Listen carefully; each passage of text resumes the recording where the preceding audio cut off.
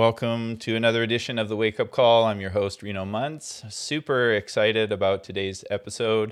Going to be talking to Sarah Edmondson. And some of y'all who are watching on Instagram, if you click the link in my bio, it'll bring you over to the live interview, so you'll be able to see and hear her. I always keep the camera on in the background just so you can kind of see behind the scenes, and those of you who are on Instagram can get to know where we're at with the YouTube thing. So that's kind of what's happening today, and we'll tell you a little bit more about Sarah Edmondson when we get to the conversation. Welcome everybody who's coming into the show live on YouTube. And once again, Instagram folks, just click the link in my bio, it'll bring you over. Want to thank our sponsors for the show. First off, want to thank Minds Dye. Minds Dye makes hand-dyed, anything you want, totally custom. Check them out, Minds Dye on Instagram, or you can go to the Etsy store and check out the Minds Dye and get yourself bed sheets, kimonos, curtains, you name it. She can do it. She's very talented and a supporter of the show for quite some time. Also want to thank our sponsor, Shakti Jewelry. Shakti Jewelry makes beautiful adornments, lots of gold and whatever you want. She can also do custom work. She's also got work that you can check out on her site. Go to iloveshakti.com or go to My Shakti Jewelry on Instagram. Also want to thank our sponsor, Nahung.net. They raise awareness around the Sikh tradition. They've been a sponsor for some time, so if that's something that speaks to you. It's also a part of our healing process with our involvement with Kundalini Yoga, just to be engaged with groups like Nahung.net so you can learn about Sikhi if that's something. If you're confused coming out of Kundalini Yoga, that's a great resource, so that's Nahung.net. And lastly, thank our sponsor, Seed Apparel. Seed makes hemp clothing, not like hippie, Uncle Hippie hemp clothing, but pretty stylish, environmentally, socially responsible company. They've been a sponsor for the show for a few years now, and you can check them out at theseedstore.ca or go to IamSeed on Instagram. Whew, every time I do the sponsors, I feel like I'm like an auctioneer or something like that. So super grateful for all of our sponsors and for you being a part of the show. And today we're talking about how to leave a cult with Sarah Edmondson. It's going to be a great conversation. I've been looking forward to this one for a few weeks now, and going to go on her show in the future too, so she can ask me the questions, and I'm sure some things will come up with my journey as well. So without further ado, let's get into this conversation about how to leave a cult with Sarah Edmondson. I'll bring her into the show. Good morning. Good morning. How are you? I'm doing awesome, thanks. I know you were saying at the start of this that you feel like you're kind of racing around, and I feel the same way. I was on Salt Spring Island, so I was just like moving at the super slow pace of Salt Spring Island, and then hit the ground running today. So we'll Same get here, there. actually, just pushing the laundry off screen just before. Yeah, I do that huge too. Huge pile of laundry on top of a huge pile of children's toys. So anyway, sounds very familiar. I usually like have the laundry rack over here to the side so you can't see it. Super professional. Hey, listen, I was in a cult, okay? So oh wait, you were too, maybe. We don't know. We got to talk about that. Yeah, we'll get right into it. Let's talk a little bit for people. Like, I mean, for me, I guess I could share like how I found out about you in just a little short blurb, and then kind of ask you about your life and then dive in from there. I started watching The Vow on HBO. It was recommended to me by some friends. I saw so many parallels to some of my experiences connected to 3HO and Kundalini Yoga. And I didn't really think much beyond that, except for, that was pretty interesting. And I noticed that because there was this Vancouver connection, I saw some similarities or faces that I'd seen in yoga classes personally, or there was like a connection for me there. And then I just sort of carried on. And then somebody who watches our program here, they said, "Hey, have you ever met Sarah Edmondson? Like, I would be really surprised if you didn't know her." And I said, "I don't think I know her, but there were people in the series that I recognized." And she said, "Oh, you gotta get her on your show." And then that started the wheel turning, where I was like, "Yeah, I definitely need to do that."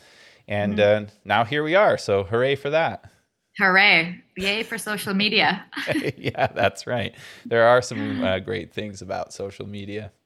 Mhm. So why don't you, I know you were born and raised in Vancouver, and I read on your IMDb that your parents were therapists, which I thought was kind of an interesting thing, especially in the work that I do around recovery. And so I wondered if you'd tell people a little bit about growing up in Vancouver. Like, did you do well in school? All of that kind of Mhm. stuff.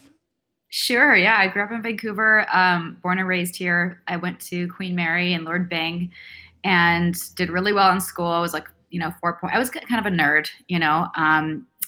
I had glasses and braces and was never popular, but I became eventually like a theater nerd and did the whole, drama school thing.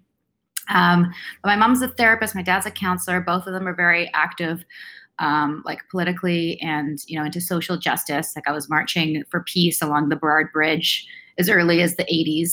Or I guess that was against nuclear warheads, or I don't even know. I was so young, but that was always part of my upbringing. Is like you take a stand for what's right, right, which we'll circle back to later.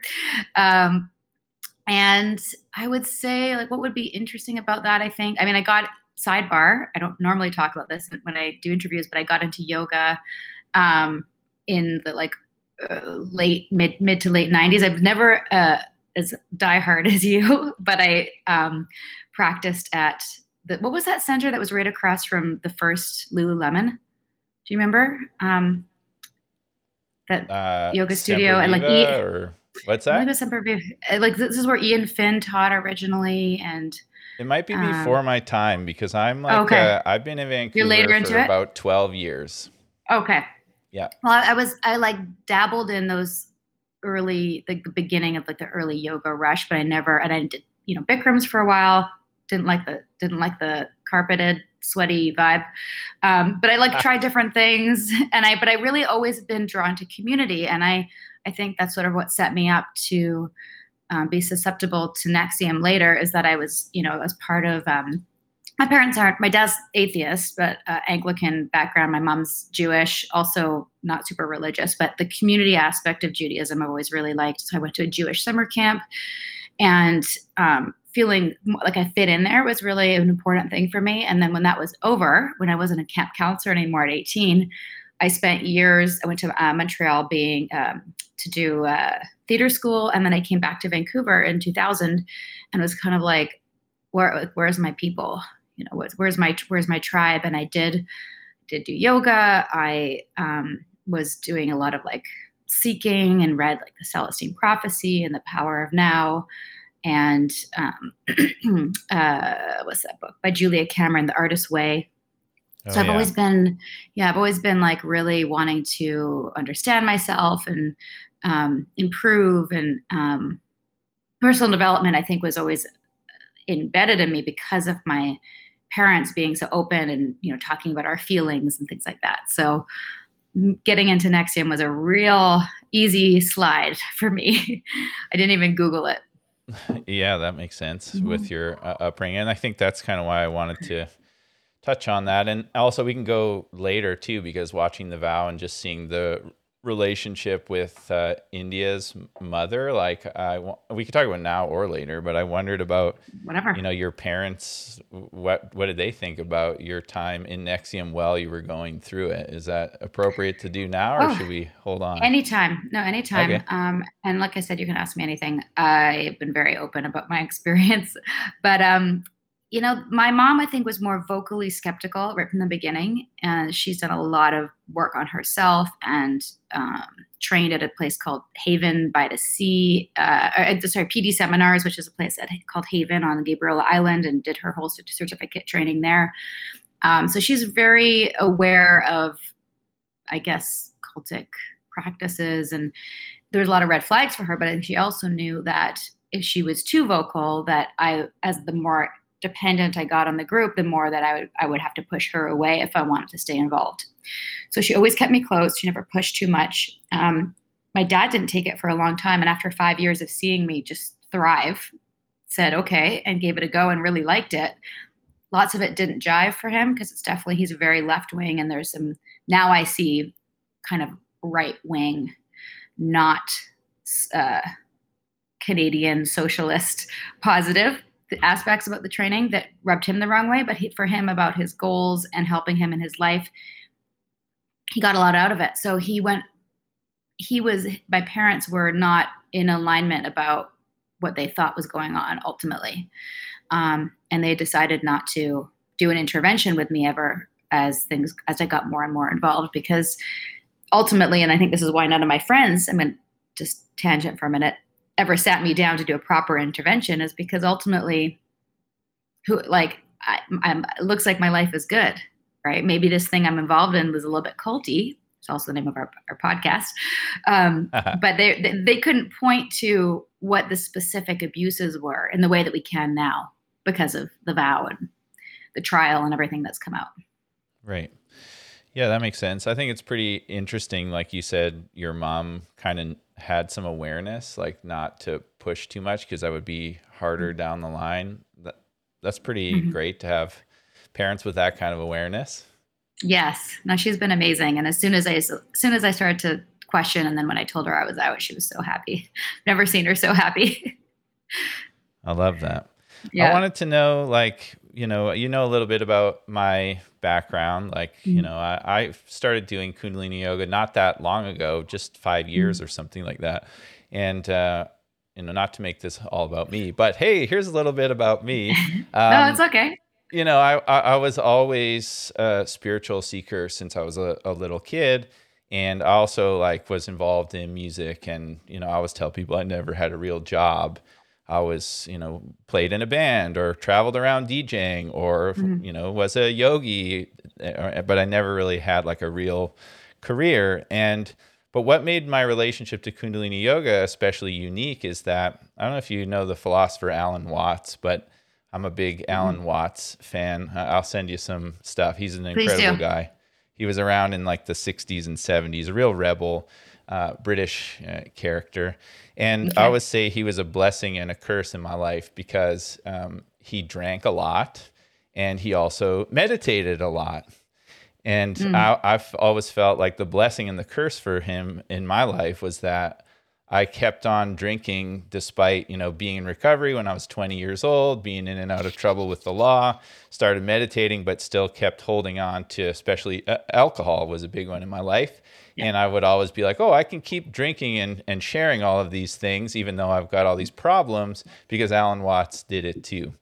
And so that was that went on for years. And I would give, he used to have people sit beside him to help hold him up while he was drinking vodka and talking about Zen or something like that. Wow. And so I carried on like that for quite some time. And until my daughter was born, I started to have some real okay, this is a problem. And that's when my wife had started doing Kundalini yoga when she was pregnant with our daughter. And so she got me interested in doing the practice. And it was actually the practice that was my support system to get sober. And I've been in and out of recovery for 20 years. And I'm just bringing all of that up to say that when I was involved in this thing, most of the time it was really inspiring for me because I was able to make some big changes in my life that I wasn't able to make previously.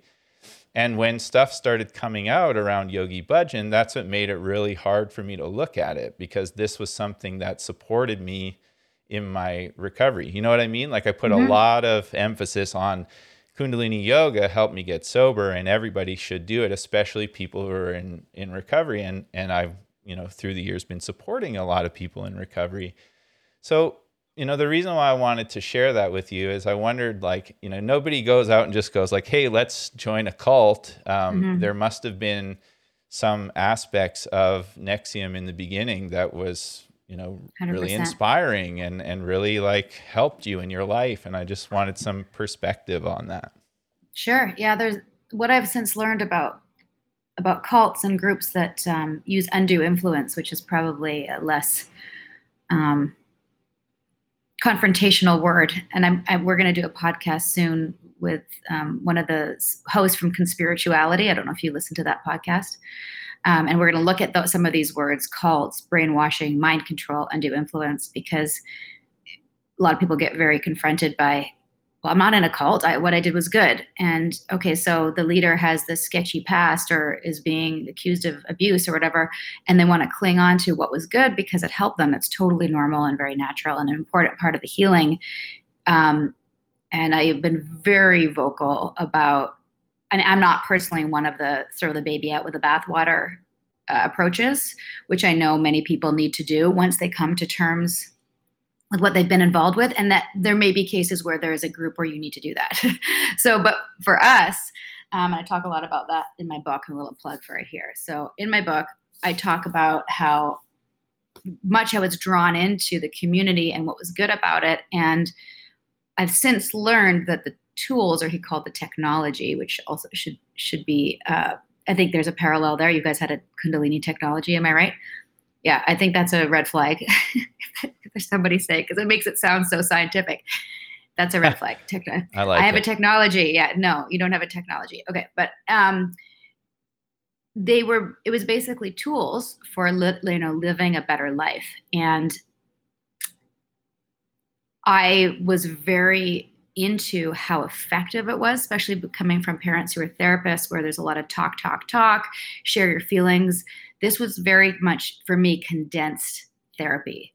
In my first 5-day training, and I had a lot of red flags, and we can talk about that later, but ultimately what I got out of it was a very strong sense of myself, understanding why my self-esteem was low in certain areas, what I could do to change that, how I was responsible for my emotions, how I could change those at will.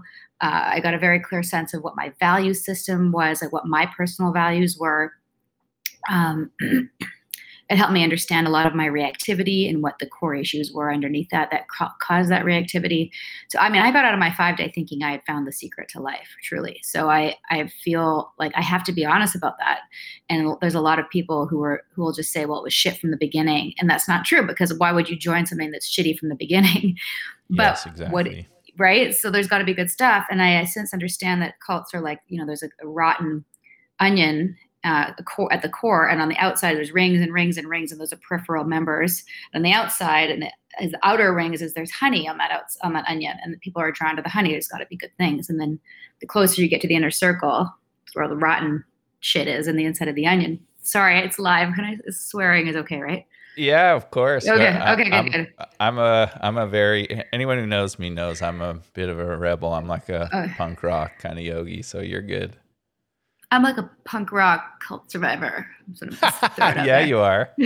I definitely have a potty mouth. I swear all the time. I owe my son $250 for the last, basically since the vow came out. My swearing got worse, and then he started charging me $1 a swear, and now I owe him $250.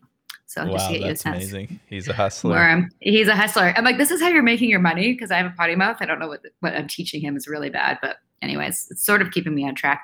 Anyway, I digress. We were talking about what was good about it. I mean, I could do a whole podcast about, or whole interview with you right now about what was good about it. But what I want to say is that a lot of the good things that we got were also used against me later. And I noticed that in some of the stuff I was watching of your interviews, and some other interviews I listened to from your community, when people were starting to question, and then they had in their own minds their own gaslighting response, going, no, you're just in ego. No, you're in resistance.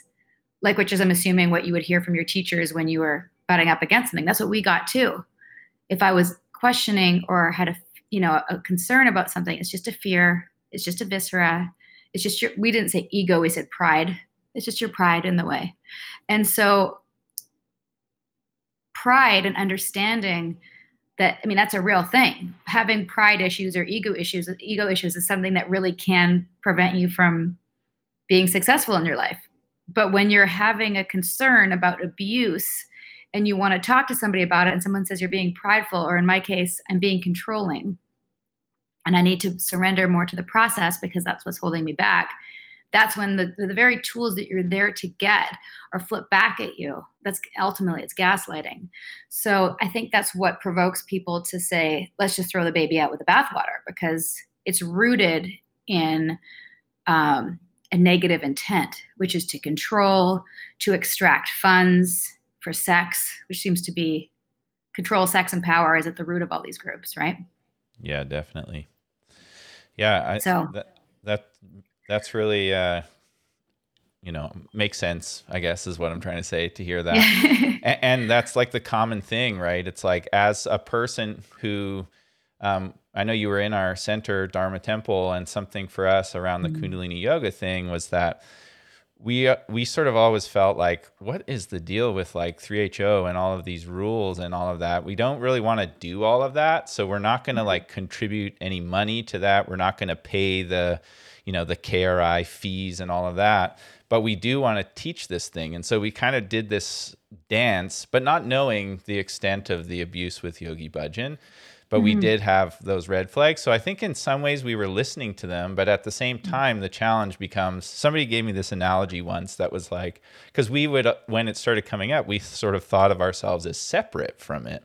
Mhm. But are we separate from it? I mean, we're teaching this stuff. We're telling people like, look at all this great stuff and look where it came from. And out of wanting to be reverent, pointing to this teacher who passed it down. And then when things started coming to the surface, which we heard whispers of as we went Mhm. along, we kind of felt like we could go like, oh, well, we're not fully in. And someone gave me the analogy. It's like if somebody steps on your brother's foot or something, you don't just go like, oh, it's not my problem, like, see you later. It's like, hey, how can I help, even though you're not, directly involved. And in some Mhm. ways that gets kind of sticky, because it's like, well, you're sharing this stuff, so you're involved. And eventually I had to come to Mhm. the realization, for me personally, that it's Mhm. like I have a responsibility to be a part of this cleanup. And the big question that comes up for people is like, can't I keep sharing the yoga? Like, am I allowed? You hear this? Am I Mhm. allowed to keep sharing the yoga? Am I allowed to keep practicing the yoga? And it's a hard question to answer. I mean, I It's a can't hard answer question. that. I actually don't have an answer for you, but I actually, a quick question: is Yogi Yeah. Bhajan, is he the father of all Kundalini? Well, this is the interesting thing about Kundalini yoga. This is what most of the yogis who came from India did. They Mhm. saw like how we operate in the West with capitalism, and then they're Mhm. like, "Oh, we have to name this something." And so they would take a traditional name. It would be like calling it like the Torah or something, so Mhm. that people like in a capitalist Mhm. society can be like, "Oh, okay, well, we practice the Torah." Well, actually, Mhm. you don't practice the Torah. That belongs to the Jewish tradition for Yeah, yeah. a long, long time, but they just Mhm. tag a name on it so that they can Right. sell it. Does that make sense? Yeah. I guess what I'm curious about is like, is there anything that you could take from Kundalini that doesn't come from Yogi Bhajan, that's like pure from his mind? Like that's what I don't know, that I haven't researched enough to Yeah. comment on Well, that. let's. I mean, we can sort of save So we can that for a circle sec, back to but that. yeah, let's think about it like this, just so that we're kind of relating to each other, and then maybe we'll Sure. answer the question for other people. Like if you say, "Oh, I could do a whole episode on what was positive that I experienced in Nexium before things started to get before the red flags and all of that." Um, if somebody came to you and said, who was maybe at your center, for those people who don't know, you had a Mhm. center in Vancouver, who came to you and what they've heard had some red flags, and they wanted to, you know, they had a maybe like a moral conundrum. Like they were like, can I keep sharing this? But there's something weird about this. Like, what Well, would you say? Is there a well, way to I keep sharing what you learned? this is what I've done, and I've encouraged other people to do. I don't know who's doing it because I'm not in touch with everybody, but I've said, take, if there's a tool that you like, I'm just going to give an example. We had a something called state changing, where you could change your internal state emotionally to something else. So if you were down and low and unmotivated and you need to complete a project, you could trigger your motivated state or your excited state. And it would, like I just said it, and my whole body tingled because I did it for so many years. I practiced the internal thought trigger, which changed my physiology. And then I was more up, which you need to do. Like if you're a teacher and you're teaching yoga and you're like, yeah, I don't really, I'm a hungover or whatever, like you can't do that, right? Like you have to be on. So those tools I used all the time. I still use them, but I know that it's not from Keith, it's from NLP. Now, whether lots of people don't like NLP and there's lots of controversy around that too. It's just an example. So I say to people, take the tool that you like, figure out where it came from. Or if you don't want to do that research, ask me because that's what I've been doing and speaking to different psychologists and therapists and Buddhists and all sorts of different people, and going like, this little nugget is from here. It's not from Keith. But Keith specifically like cobbled together his own success program based on all these other teachings. It's like he went into Banyan books and like took the best stuff, highlighted it, and put it in a class, and then packaged it in such a way and asked questions in such a way that you would have these internal ahas and internal shifts so that these things would be more permanent. That was the idea. Um, did I answer your question? Yeah, that's great. I mean, that's Okay. ultimately what I'm doing too. I have a background in academics with religious studies and years, 20 years of practice, five of that being Kundalini yoga, and have had these experiences now where people are like, why don't you just go through everything that he offered as your life's work and pick it apart, take what's could help people, and then Mm-hmm. expose what was bullshit, and maybe that's a way to serve. And I think, hearing you say that's something that you're doing, I'm like, yeah, totally. And Yogi Bhajan did the exact same thing. He Did picked he? all, oh yeah, there's like things where you're like, oh yeah, I know where that came from. Oh, this came, and in some ways it's really sad because he sort of like watered down the Sikh tradition. So I mean, we live in Vancouver. In Surrey, they have the highest Sikh population outside of the Punjab in India. Like we Mm-hmm. have that here, and I have many friends who are connected to the Sikh faith, and in a lot of ways, they feel like really hurt that he took parts of this tradition and then passed off parts that were harmful and said, "Oh yeah, no, it's the Sikh tradition."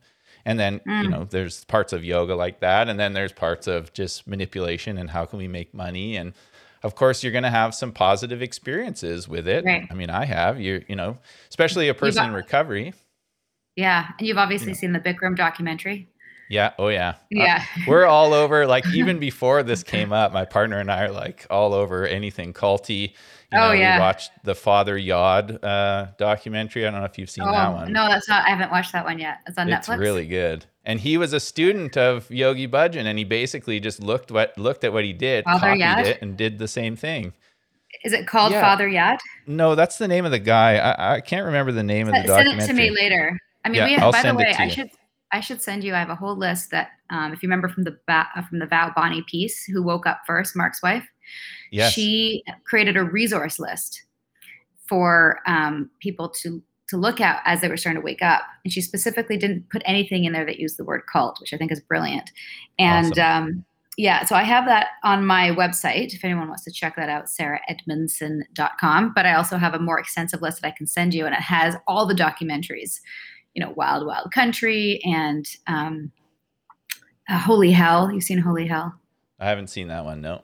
Okay. Oh, that's about Buddha Field. Buddha Field. It's not yoga related. No, where does Siddha Yoga and Guru Mai fit into this shit show? Yeah, I'm not as familiar with that. I Okay. mean, I'm familiar with the Ashtanga thing because we were connected to that community years That's ago. John Friend. No, that's Anusara. Oh, Ashtanga Sarah. is Patabi Joyce from Okay. India. Yeah, and Right. so people are still dealing with. He had all of these. The Source Family is the name of the Father Yod doc. That's my Okay. partner in the comments there. So it's called the Source Okay. Family. I can't see the It's comments. Should I be able to? There should be a thing on your Oh, I screen see it that. now. Okay, great. Yep. So now you can see the comments. And anybody who's watching in the comments, if you want to ask a question or anything like that, you're more than welcome to do that. Wait, Sarah is your partner? Sarah Yep. Jade? Yeah. I Sarah heard she Jade's has a my partner. beautiful Instagram that I'm supposed to follow, so I'll look into that. Yeah, please do. Yes, She's really I will. special.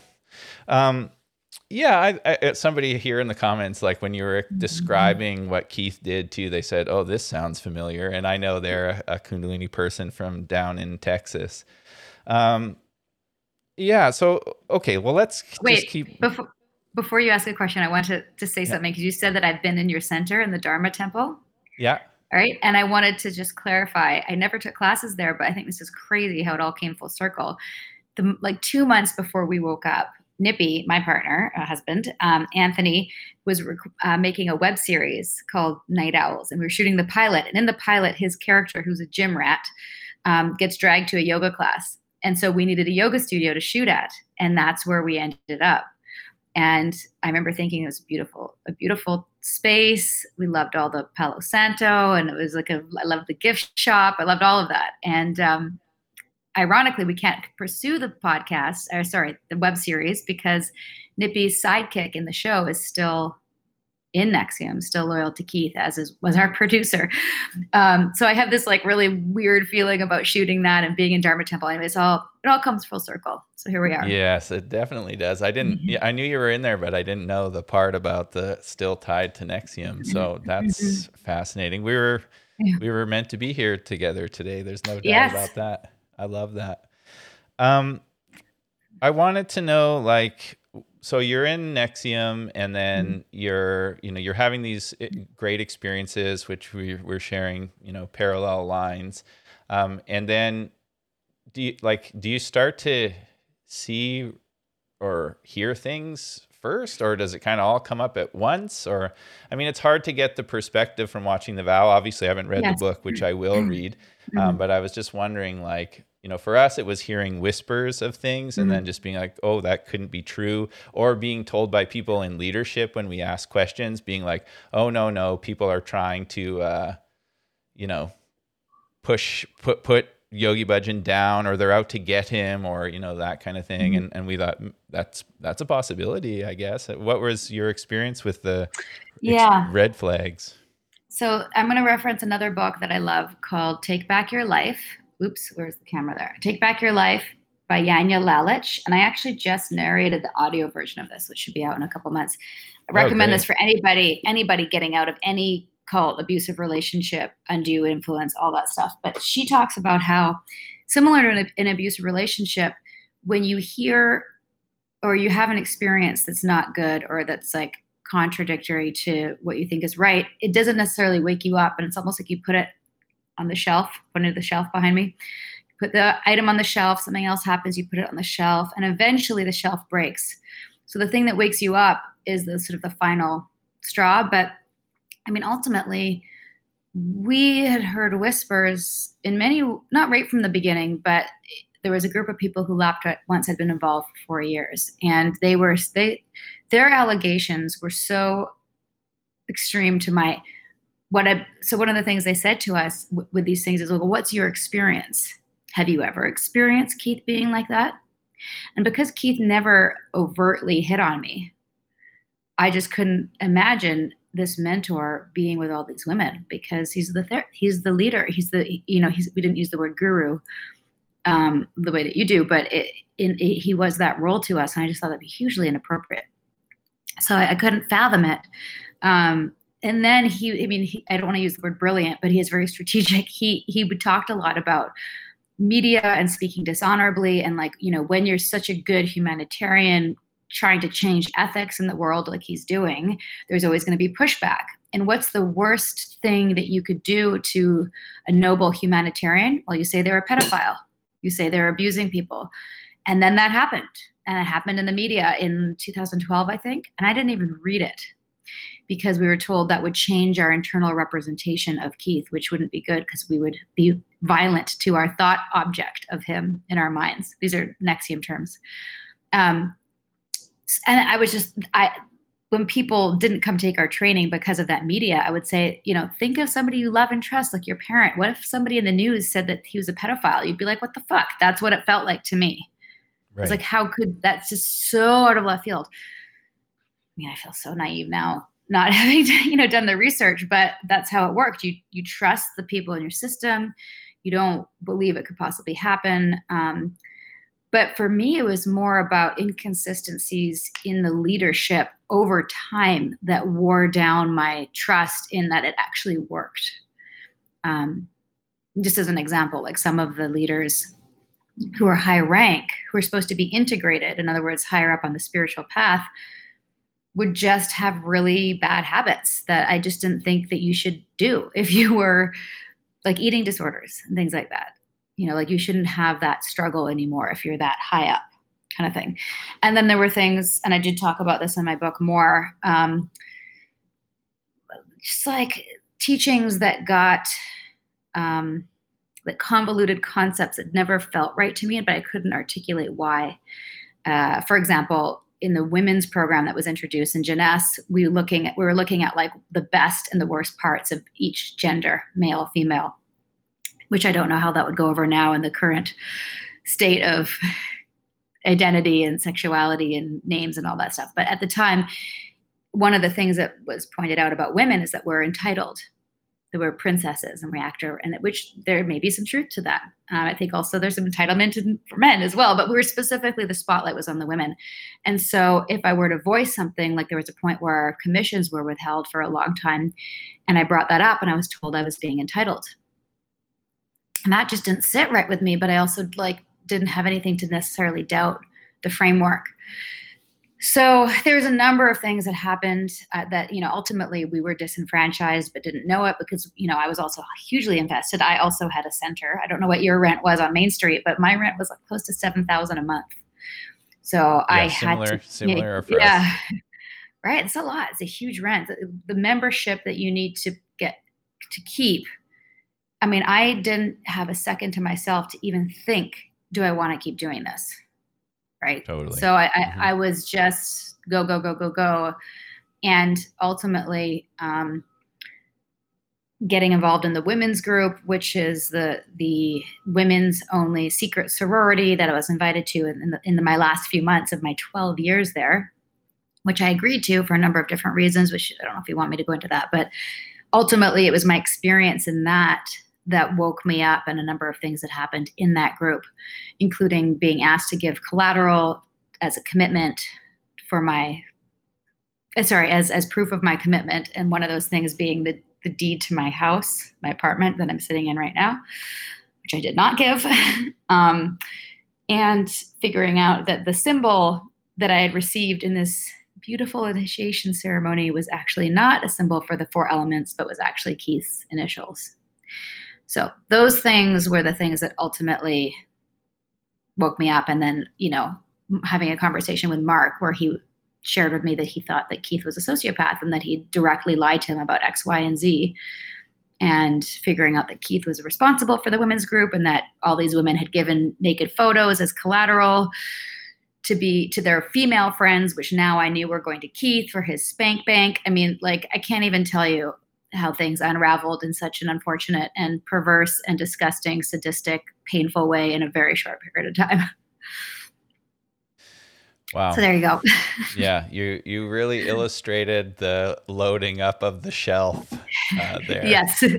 Yeah, it was like crash. Yeah, definitely. I mean, talking to you it's just like an amplified version of watching The Vow for me, where I was just like, we had to close our center because of the pandemic. And that was right at the start when things were really coming up with Yogi Bhajan. It had gone from whispers to a full-on investigation and people coming forward all over the place. And we were still being told by some people that none of this was true. And there's still people holding on to that idea. And I mean, he's been dead for a long time, so it's hard to know. But while I was there's deniers, right? There's full on big time deniers. Yeah. And we can get into that. Okay. I'm ready for Sure. I'm ready for your show. I could tell you all kinds of stories, so I'm ready to do that. But I just wanted to share with you, it was a hard year for us because this is our source of income. And it's also helped a lot of people in our community, especially in relationship to recovery. And we have a beautiful community. And the interesting thing is even when all this stuff happened with Yogi Bhajan and we had to come forward and talk to our students, the majority of the people who were at the meeting where we had to address the multiple cases of sexual violence and abuse, the majority of the people there were like, I don't even know what Yogi Bhajan looks like. You know what I mean? But we still felt a moral obligation. And so this past year has been what do we do? How do we go forward? How do we continue to support our community? How do we continue to support the recovery people? For me, it's how do I continue to stay sober if I step away from this that has been my support system? And one of the great experiences, although it wasn't fun to watch or anything like that, but was to watch The Vow and just be oh yeah, ticking boxes, right? Oh yeah, I've experienced that. Oh yeah, I've experienced that. Oh yeah, I've experienced that. Oh, and now talking to you, and I know there's people watching too who are yep, sounds familiar. Yep, sounds familiar. Yep, sounds familiar.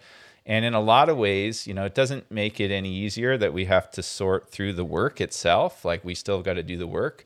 But the fact that you can talk to somebody that has had a similar experience and then, support each other to unravel this thing. And if there is good that can come out of it, like, that's what I want to be a part of. And so it's really refreshing to talk to you about this, even though, the topic is not, it's not like a fun thing, it's like, No, it's but real I have talk. to I have to say that through our podcast we've had the opportunity to connect with some real leaders and trailblazers in whistleblowing and exposing this stuff. One of them being Leah Remini from Scientology, and she said to me, and I'll say it to you as well, is that not everyone's up for it. Most people, when they realize they're a part of something like this, they go, "Oh, shit, like, oh, that's a cult, or that wasn't good," and they just move on with their lives. And often they just hop to the next group. It's called cult hopping. And it's super important to not do that, because otherwise, whatever drew you in, or that desire for community or recovery or whatever, you'll just fill it somewhere else. So you have to you gotta look at that. That's doing the work for me now. But it also takes a certain kind of person to go, holy fuck, we were part of something bad, and learn from those mistakes, expose it. And that takes a lot of life force. I got to tell you, just from somebody who's done it. And it's something that Nippy and I are always kind of like, okay, we got the kids and we're also still doing this. And how much more life force is it going to take? For me, my personal measure is I'm not stopping until everybody's awake. And they don't think they're not awake. They think that they're totally awake and clear. And so that's hard. And, you have to figure out for yourself what's your goal here. Are you trying to like for me, I was also cleaning up my mess because I recruited a lot of people into it. So I wanted to make sure everyone was okay. I wanted to make sure everybody had jobs and legal support, and if there's a class action lawsuit, so trying to help people get their money back. That's it for me. And for you, it might be a different journey, but I think ultimately you're on it. And like I said, it takes a certain kind of person. Not everybody wants to do that. So I commend you for that.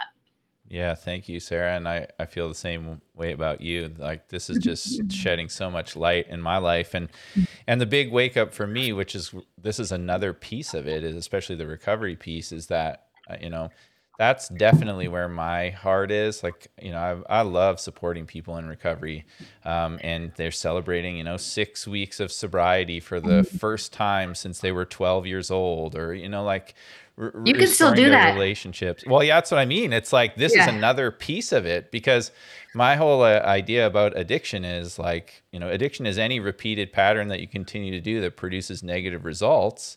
And recovery is taking an honest look at that pattern and reconnecting with your vision, your values, and who you are. That's the process of recovery. Well, that can be applied to this experience with a cult. I mean, that is recovery as well. It's not just alcohol or drugs. You and I are in recovery hardcore right now. Yeah, and totally. I actually really relate to that. And I hadn't looked at it like that. And I've always known that I have an addictive personality. Like, sidebar, when I got a Game Boy in 1990, I finished every level of Tetris and Super Mario Brothers, and missed it. My mom took me to France when I was 13, and I was like, dee, dee, dee, dee, dee, dee, dee. And then I gave the Game Boy away when I finished the top level. I said, I'm never playing a video game ever again, because I don't want to miss the south of France and the Dordogne and the castles, because I knew I had the self-awareness at the age of 13 to go, I'm never going to gamble. I can't do that. Right. I lost my train of thought. Addictive personality, addicted recovery. Hold on. Backtrack. Damn, this is live. You can't edit it out. You said something. Okay, I'm good. You said something about, and I was thinking, yes, you can still do that. I mean, I don't know what that looks like physically. Do you still have the Dharma Temple space? I know no one's in there now because of COVID, but do you still have it? No, we don't. We made the decision to close Dharma Temple because we were on a month-to-month lease, so we didn't have a legal obligation.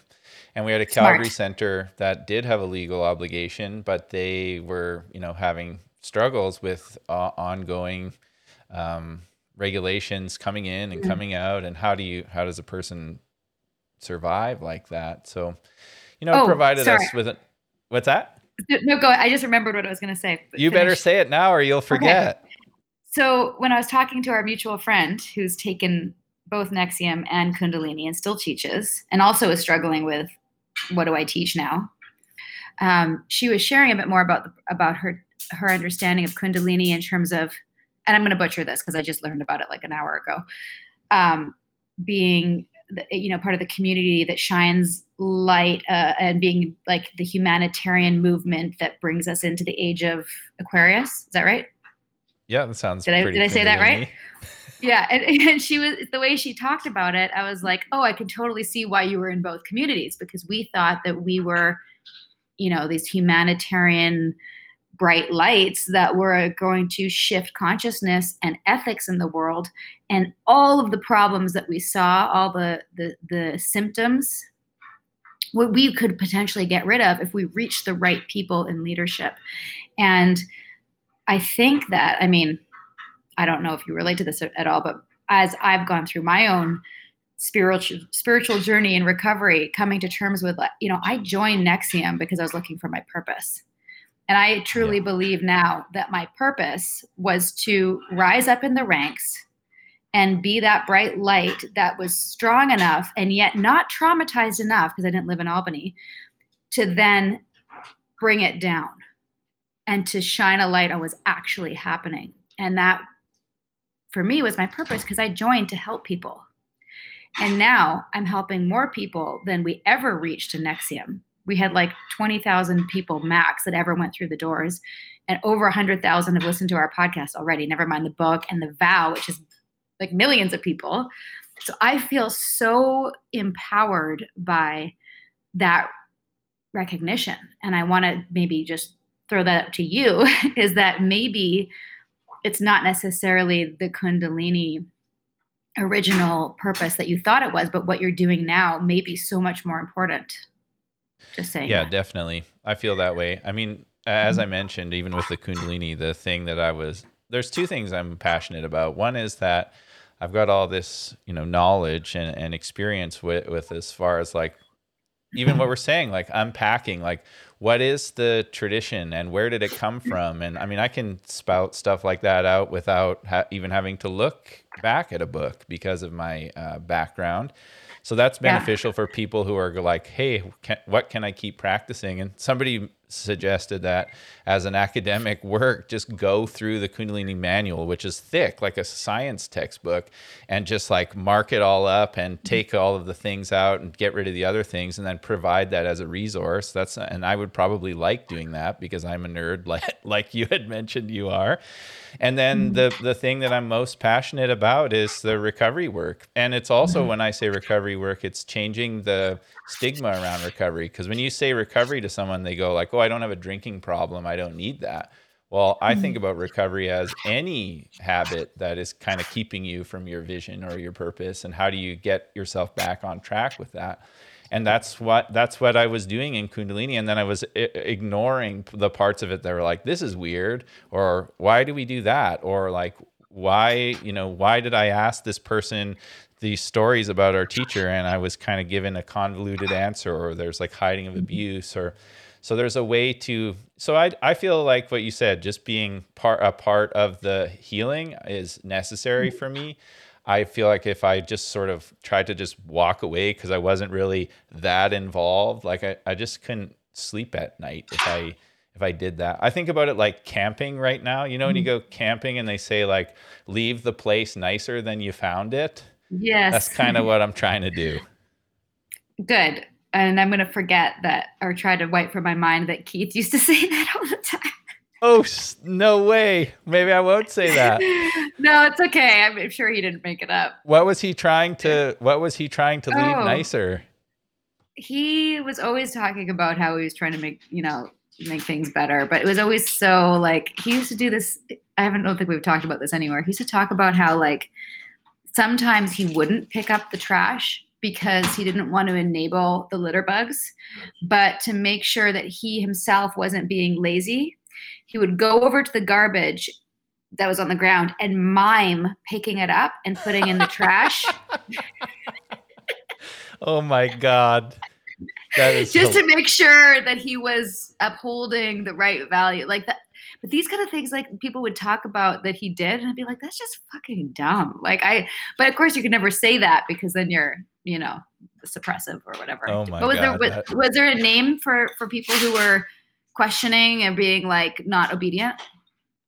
I mean, I don't know if there was a name, but I've heard from people who were inner circle, when people would leave the community, which happened regularly, and they said, looking back, because they've been around way longer than me, 30, 40 years, they knew Yeah. Yogi Bhajan, and they said, like, I didn't, when people would leave, and they were my friends, they said, like, people that I knew and loved, I would just assume that there was something wrong with them and never talk to them again. And they are dealing with like really heavy guilt now that all of this stuff is coming to the surface.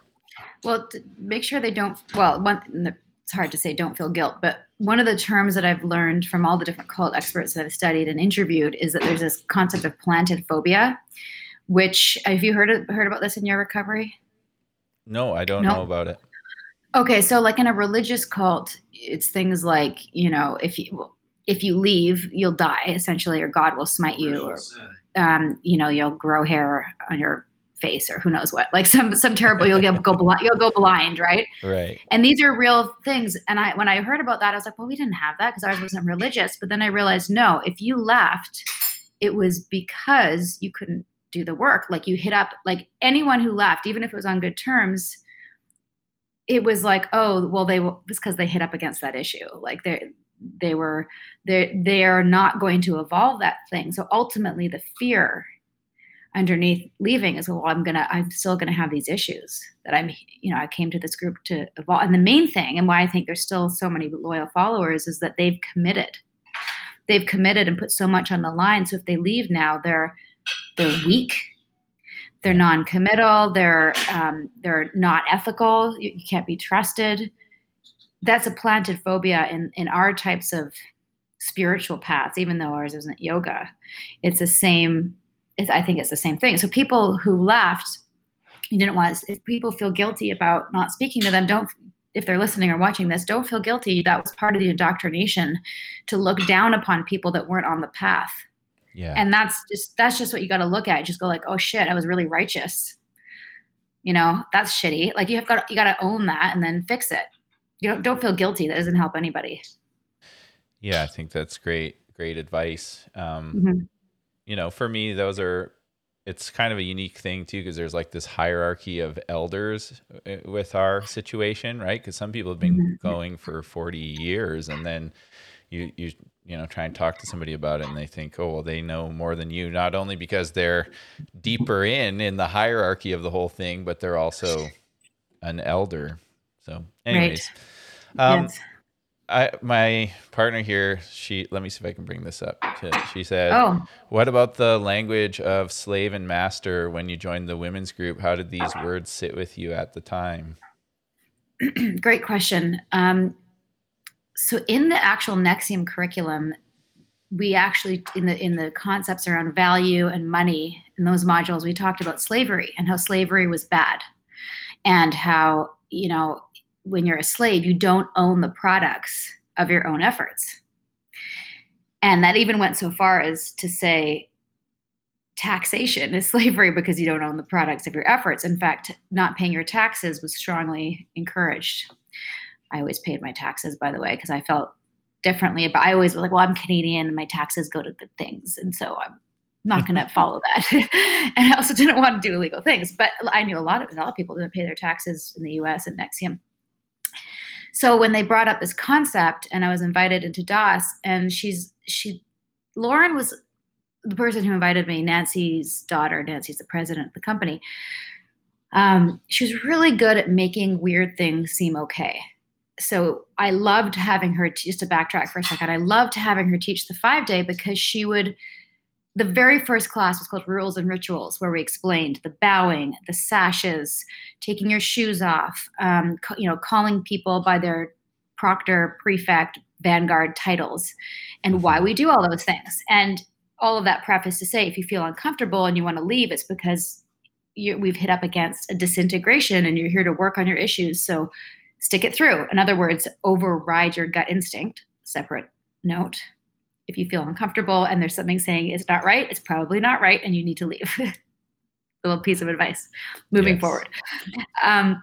So she would say, like, okay, we're wearing our sashes, and it's people get triggered by that because they. And by the way, I'm going to show this picture to you that Nippy just found for me.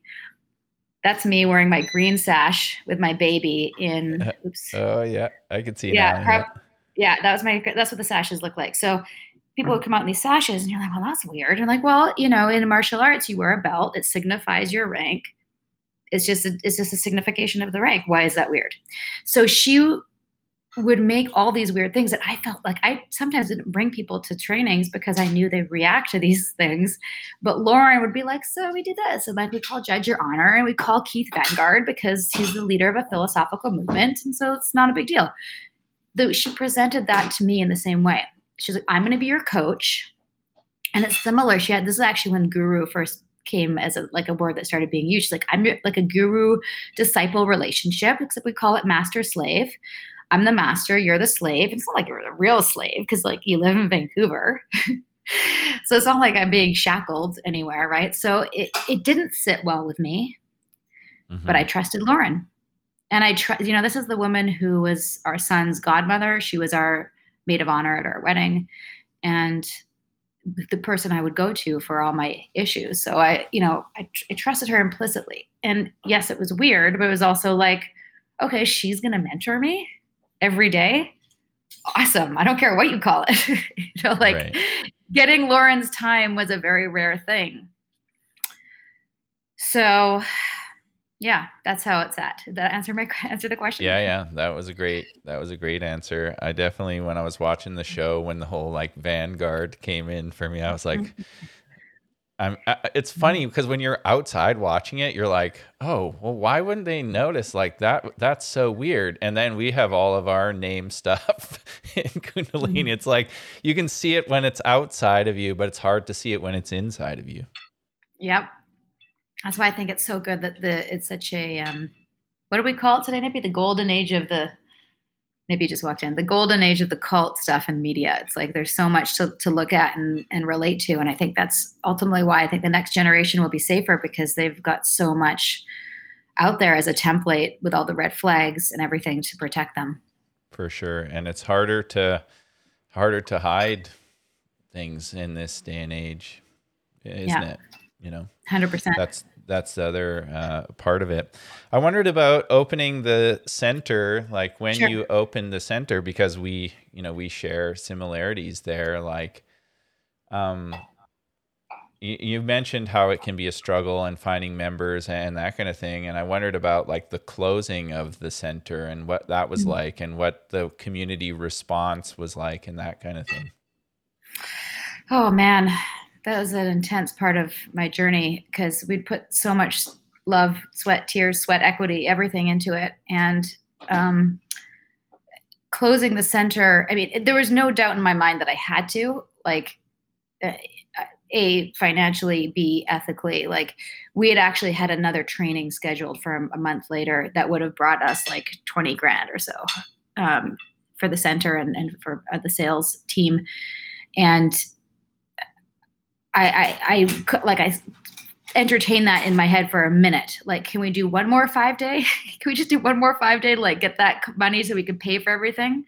Because we had all these like legal costs. We were defending ourselves against Claire, who had been trying to get me arrested. Anyway, there's all this stuff at play, but ultimately it's like, I knew I had to close it.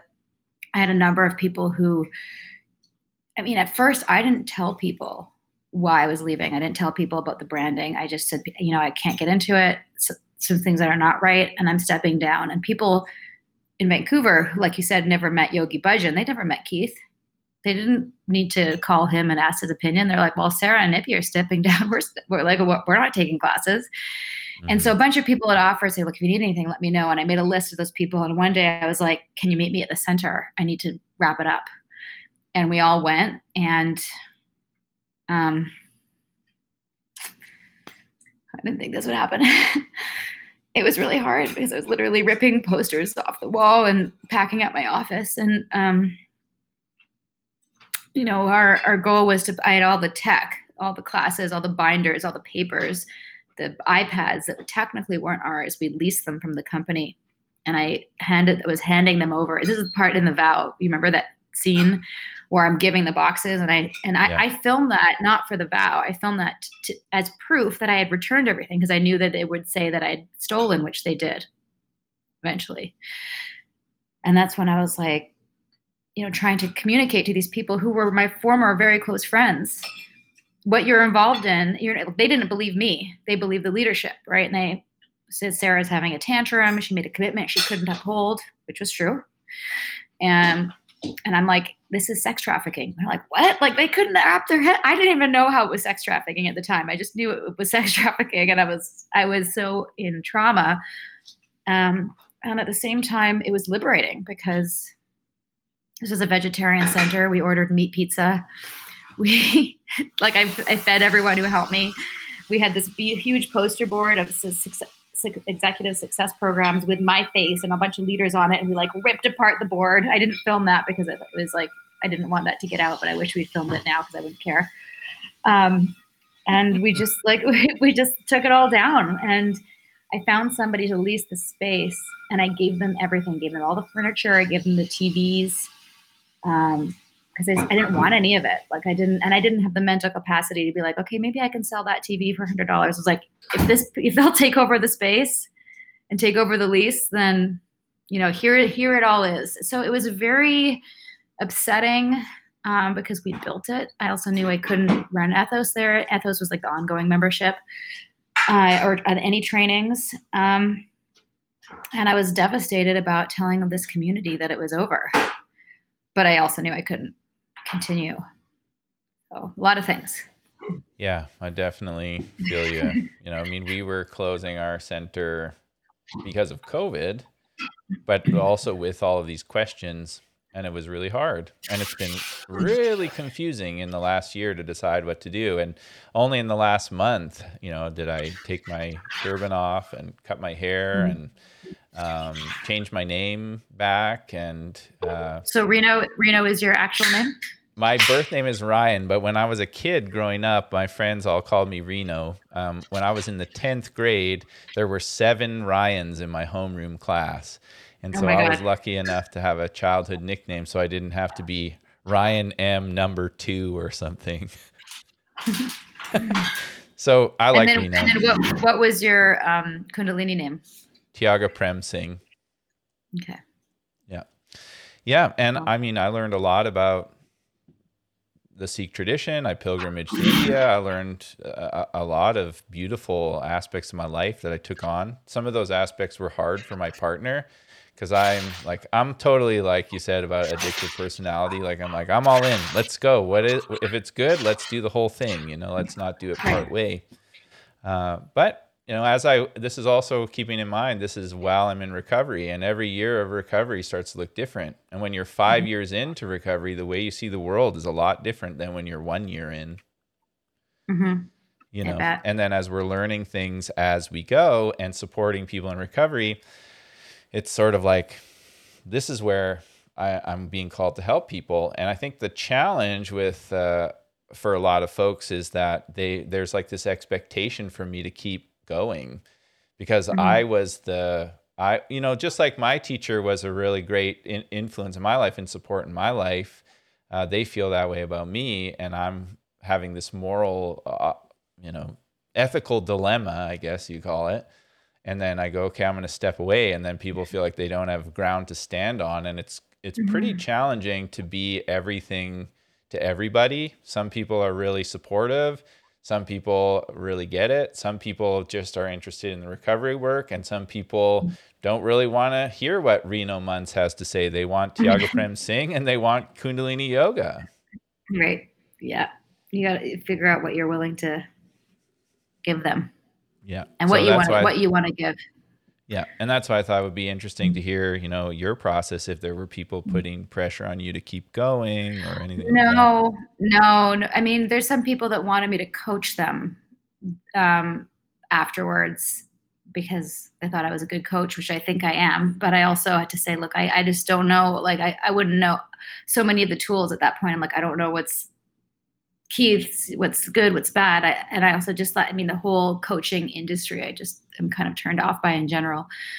No one's pressured me to keep going. The center, everybody got it really quickly who was in Vancouver because they weren't as indoctrinated as the people who were in Albany and, Right. still under that spell. Yeah. I mean, I think the thing that I'm dealing with the most now is just figuring out, like, I say it's similar to you, figuring out what's next. Part of that, I think I have figured it out in that doing this is what's next.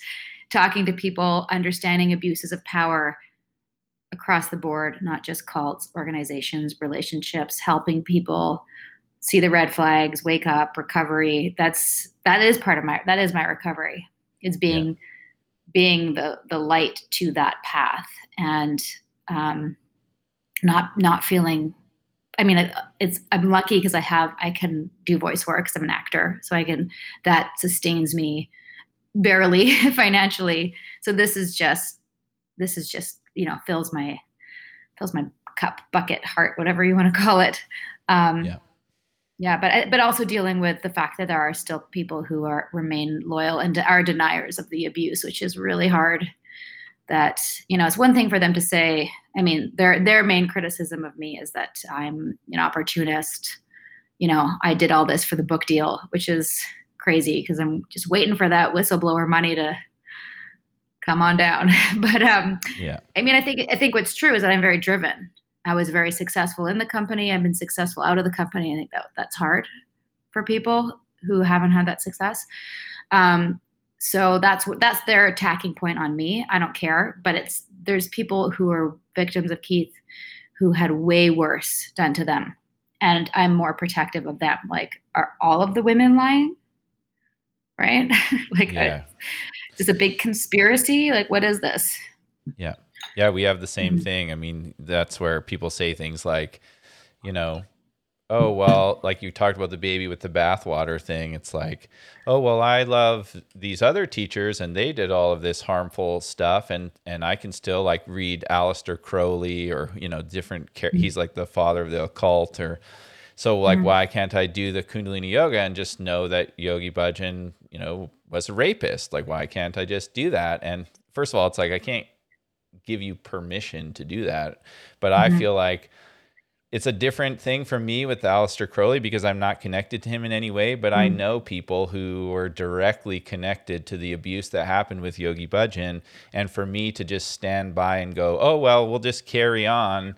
I can't do that. Like I have Mhm. a 9-year-old daughter. If I found out that my teacher and mentor had assaulted her, do you think that I would be able to just go, well, let's just keep the good and carry on? Or Yeah. if my friends did that, like, that would be so hurtful. Yeah. It's very hurtful. I just saw Jennifer says, "How did I Yeah, I'll deal bring with it up on the screen yeah. here. Oh, sure. Yeah. Yeah, so how did you deal with the loneliness of losing that community? That's been my biggest obstacle from Jennifer. Um, I am still dealing with it, I'd say. I think I also recognized part of my personality was that that I loved that community. I loved being surrounded by this group. And possibly it was a counter to this is just my personal journey, like recognizing the kind of like not being popular in high school and then rising up the ranks and feeling special and popular and loved and in that community. So that's sort of something I've had to reconcile in terms of maybe I don't need it. I don't need the community in that. I don't need it in that unhealthy way, if that makes sense. Like that's my personal journey. But I've also recognized because the community was so big, I didn't actually have a lot of close friendships. And now I have, and also partly due to COVID, you can't see people really. And if you do, it's going to be careful and it's out in the woods and you only want to spend time with people you really love. Right.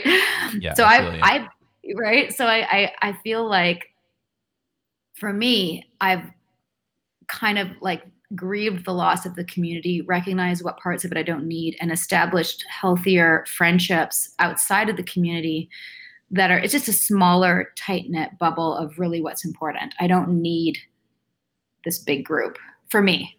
Right. That being said, my son is in a, we didn't get into our local school, so I had to look at other schools, and we found a private school that is part of the Jewish community. And a lot of the people there, when I walked into that info night before COVID, were like kids that I went to camp with. And, some of the teachers at his school were my former, I was their camp counselor and things like that. So that was like a community feeling that's not culty.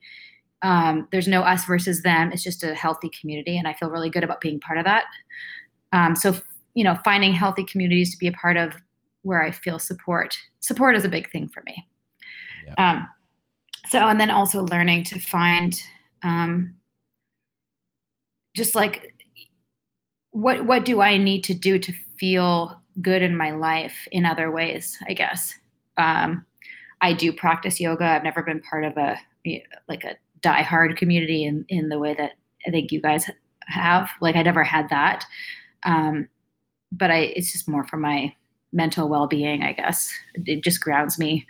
I meditate only in Shavasana. It's the only time I can sit still for long enough.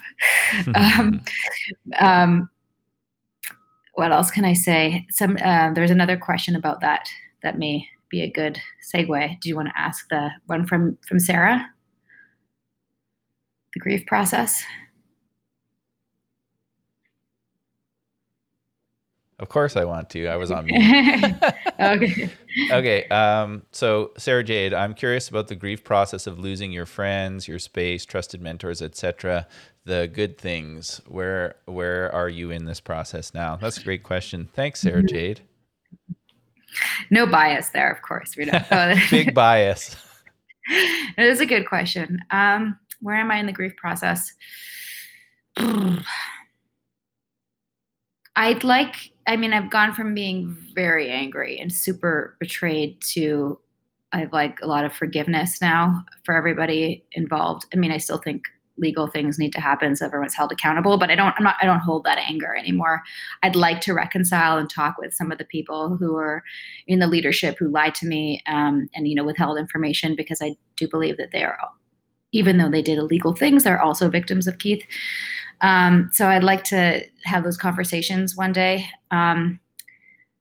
The space, I'm totally happy with it being gone. That was a real burden that I didn't know that I carried in terms of financially meeting rent, and running that business was very stressful. And I'm very happy to not have it, especially, man, I can't imagine having that lease right now during COVID. So the timing worked out well. Losing friends, I've recognized a lot of those friends weren't really my friends. And the friends that are really my friends are very much in my life. And that feels good. It's sort of like a refocusing of what's super important. And also having another child. I had a second baby. I think you did as well, Reno, right? Another No, we just only have one. Oh, no. Oh, you know what? I'm thinking of somebody else. I apologize. Yeah, it's okay. So we had Ace 2 years ago, and that's really helped me to just refocus on what's important, and that's my family, doing this work. And yeah, and I just realized it's 11:15. I'm gonna have to go soon. Yeah, that's okay. We can wrap it up. That's all good. So thanks everybody for your questions. And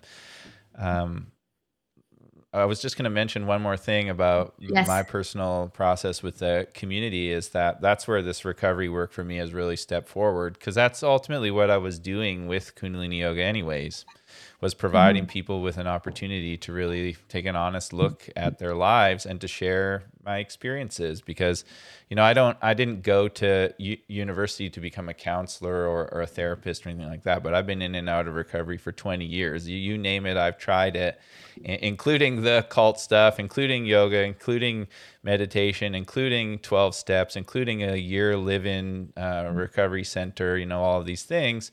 And to be able to share those tools with other people, that's really building a beautiful community. And it's also changing the narrative around recovery, because not everybody in there is in there because of alcohol or drugs. Some people are healing from Kundalini Yoga. Some people are healing from obsessive exercising. Some people are healing from eating disorder. Some people, and these are the reasons that they came to Kundalini Yoga in the first place. And that's why Mhm. people really feel betrayed, because Mhm. what they were leaning into for their healing had that rotten center, as you're saying. And Mhm. it's hard to know what to do, and it's a process. So I really appreciate Yeah. everything that you've shared. I Thank don't know if you you. have Thanks for time for having one me. more question or. I saw that. Yes. Let's answer it real quick and then I'm going to Okay, run. one more question and then we'll wrap it up. So Yeah. Natalie says, do you think there is any concern for people who stayed in Nexium continuing to bring more people in? Is there any danger for students being taught by teachers who deny Yogi Bhajan's abuse? Okay. I'll answer mine.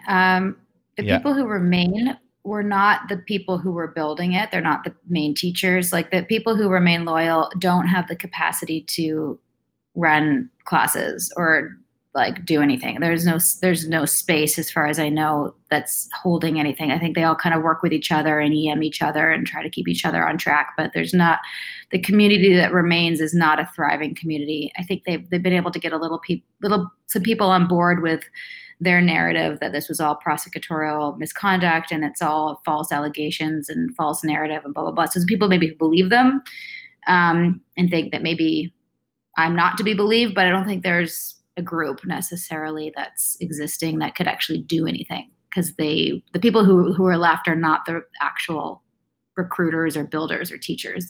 They were lower rank. Does that make sense? Yeah, and just a short answer, and we could talk about it later, Natalie. Yeah, of course, there's danger. Any kind of denying of abuse, there's danger in. That's just the reality of it. And I think the big thing, what we learned today, is to talk about it. And if you feel called to be a part of the dismantling, there's ways to build community around that so that we can be a part of the healing, which is really Yes. what I wanted the aim of this conversation to be. Not so much like pointing out the wrongs, that's a necessary part of it, but amplifying and looking at how do we heal from this? How do we, encourage people to get free? How do we support survivors? I just had a thought about that. I do think it is dangerous that there are people out there that do deny the abuse in terms of Keith's abuse. Um, but what I've come to realize is I think because of all of us that left were so angry about being lied to and whatnot that we created so much an us and them divide. And I'm guessing that might be happening in your community, like the deniers and the people who are Big saying time. something bad We're happened, right in the right? heart of that. Yeah.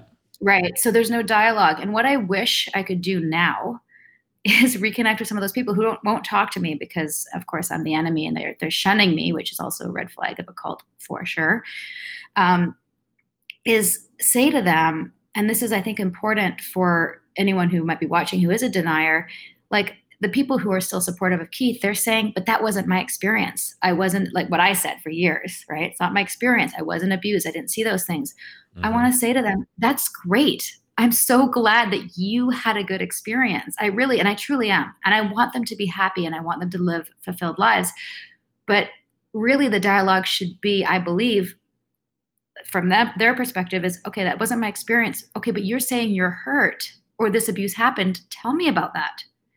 Like when someone says no, it didn't happen, or it's all false narrative, or she's just an opportunist or looking for attention or whatever the accusation is as a deflection.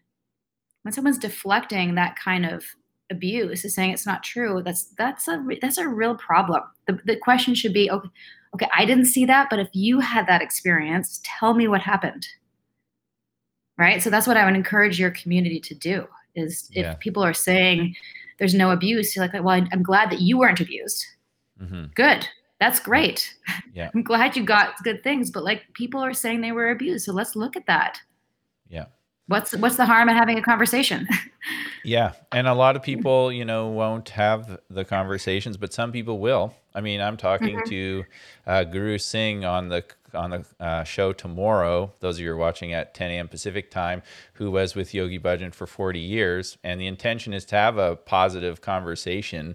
But if people are in just like now who want to ask questions, like that's the place to do it. He has not Mhm. agreed to do this publicly in these 40 years, and because he was a mentor to me, he's agreeing to do that. And I think it's about having these conversations. That's why I started this show in the first place. And same thing with A Little Bit Culty, your podcast is like, we need to talk about this stuff. The Mhm. challenge is that if we just say, push it aside or feel like we're not that involved and we can just move on. It's like, no, let's have these difficult conversations and be a part of the healing. Amen. Yeah. Okay, Sarah. Well, Namaste. thanks for being on the show, and let's keep in touch. I will. You can run here, and I'll let everybody know, just as in the outro here, where they can find your book, your podcast, and your website, your Instagram, your Twitter, all of that. And we really appreciate you being here. Thanks for the great questions. I'm so glad to meet you, and obviously we'll go part 2 soon. Yeah, let's do it. Okay. Let's keep in touch and have a great rest of your day. Say hi to your family, and we'll talk soon. I will. You All bet. right. Okay. Peace. Bye. Peace. Bye. All right, everybody. So thanks everyone for being here. This was a great episode. I hope you learned a lot. I sure did. Definitely feeling inspired by Sarah and her experiences and also the research that she's doing. Please do check out her podcast. It's called A Little Bit Culty. You can also check out the website at alittlebitculty.com or go to her website, sarahdmondson.com. And I'll put those links in the show notes so you can check them out if you're not you don't have a pen to write down while I'm talking super fast. She's also on Instagram, and the podcast, A Little Bit Culty, also has a name. And the book is called Scarred. Please check it out. And if you haven't seen The Vow on HBO, you got to check it out. It's a great program, especially if you've experienced Kundalini Yoga or you're part of that community. Highly recommend watching it. So that's it for this episode. I'll be back tomorrow, 10 a.m. Pacific time with Guru Singh. If you feel like making a donation to the show, there's a link there. You can just click it and make a donation so we can keep doing this work, keep sharing with you all. And if you'd like to become a member of the Truth Seekers Recovery, just go to truthseekersrecovery.com and you can become a member. We have a meeting tonight at 7 p.m. Pacific time. I think that's it for now. Thanks everyone who asked questions. Thanks everyone who's been a part of the show. Also, I'll let you know on Saturday we have Maher Singh who's coming on. He lives in Texas. He is a Westerner who became a Sikh, not through 3HO or Kundalini Yoga, but through Basics of Sikhi. And he's got some great insights on the relationship between Kundalini Yoga and the Sikh tradition. Definitely recommend being here for that, and hope to see you all tomorrow for the conversation with Guru Singh. Thank you, Blanca Castillo. Also great to have you here. Audible of Sarah's book. Check it out. It's called Scarred. Highly recommend it. Thanks for reminding me, Natalie. That's great. And thank you, Sarah Jade. Thank you, Jennifer. Thank you, everybody who tunes into the show. Thanks for all the love and for all the support. And without further ado, we'll wrap it up, and I'll see you all tonight at Truth Seekers. Bless.